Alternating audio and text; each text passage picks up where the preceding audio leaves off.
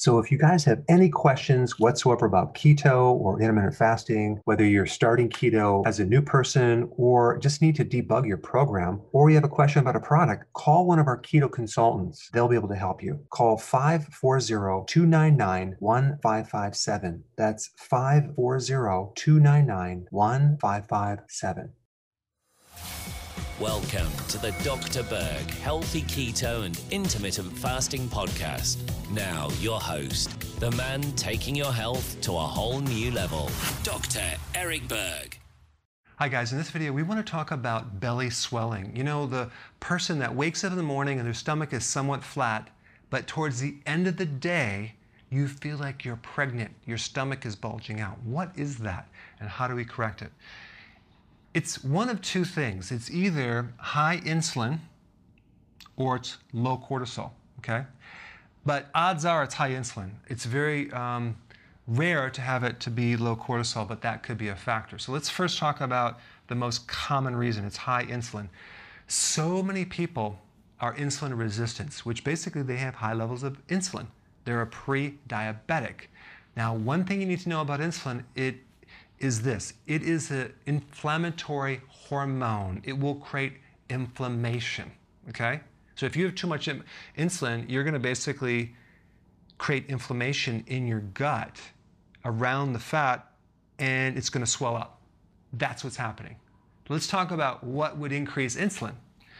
Well, you maybe already know this, but eating carbs will do it. Combining protein and carbohydrates together will do it. But there's something that's even bigger, and that would be eating in general. Every time you eat, you increase insulin. So I'm not saying don't eat, but I'm just saying the frequency of eating. If you do 5 small meals a day, if you do 3 meals a day and you snack at night, boom, you're gonna swell your belly, okay? So really, it's the spike of insulin because you're eating.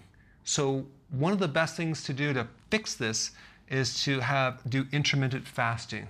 No more snacks. Start with 3 meals a day, okay? No snacks. So you might have to add a little bit of fat at the end of that meal to go from one meal to the next, and I'm sure that if you've been watching my videos, you already know that, but for those of you that don't, I'll put a link down below. But intermittent fasting, if you can get to 2 meals a day, you will not have a swollen belly, okay? Unless you can't tolerate fat, in which case you have to reduce your fats, which is another video. But the point is we want to decrease carbs, do intermittent fasting for the swelling. The next thing is the cortisol. When you run out of cortisol, you get inflamed because cortisol, which is an adrenal hormone that is an anti-inflammatory. That's why if you have pain or inflammation, the doctors give you prednisone or cortisone. Why? Because that's an anti-inflammatory. So when your body runs out of cortisol, you start becoming inflamed. It's death around the gut as well, and in joints as well.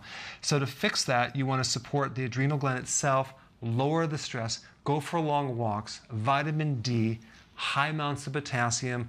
I'll put the link down below to get more data on that if you need to go into this, but mainly it's going to be this one right here. All right? Go ahead and apply this and tell me what you think. Hi guys. Hey, listen, I created a pretty amazing evaluation quiz down below that actually analyzes your symptoms to find the cause, the root cause of all of your symptoms, the most likely cause. So take the quiz now and we'll send you a report. Hey guys, I have another download for you. This one is called Keto Essentials, okay? I cover all of the exact foods you need to consume as far as carbohydrates, proteins, and fats. I give you an example meal. I give you an example of how to make a keto bomb and also how to make a kale shake. So click the link below and get it instantly sent to you.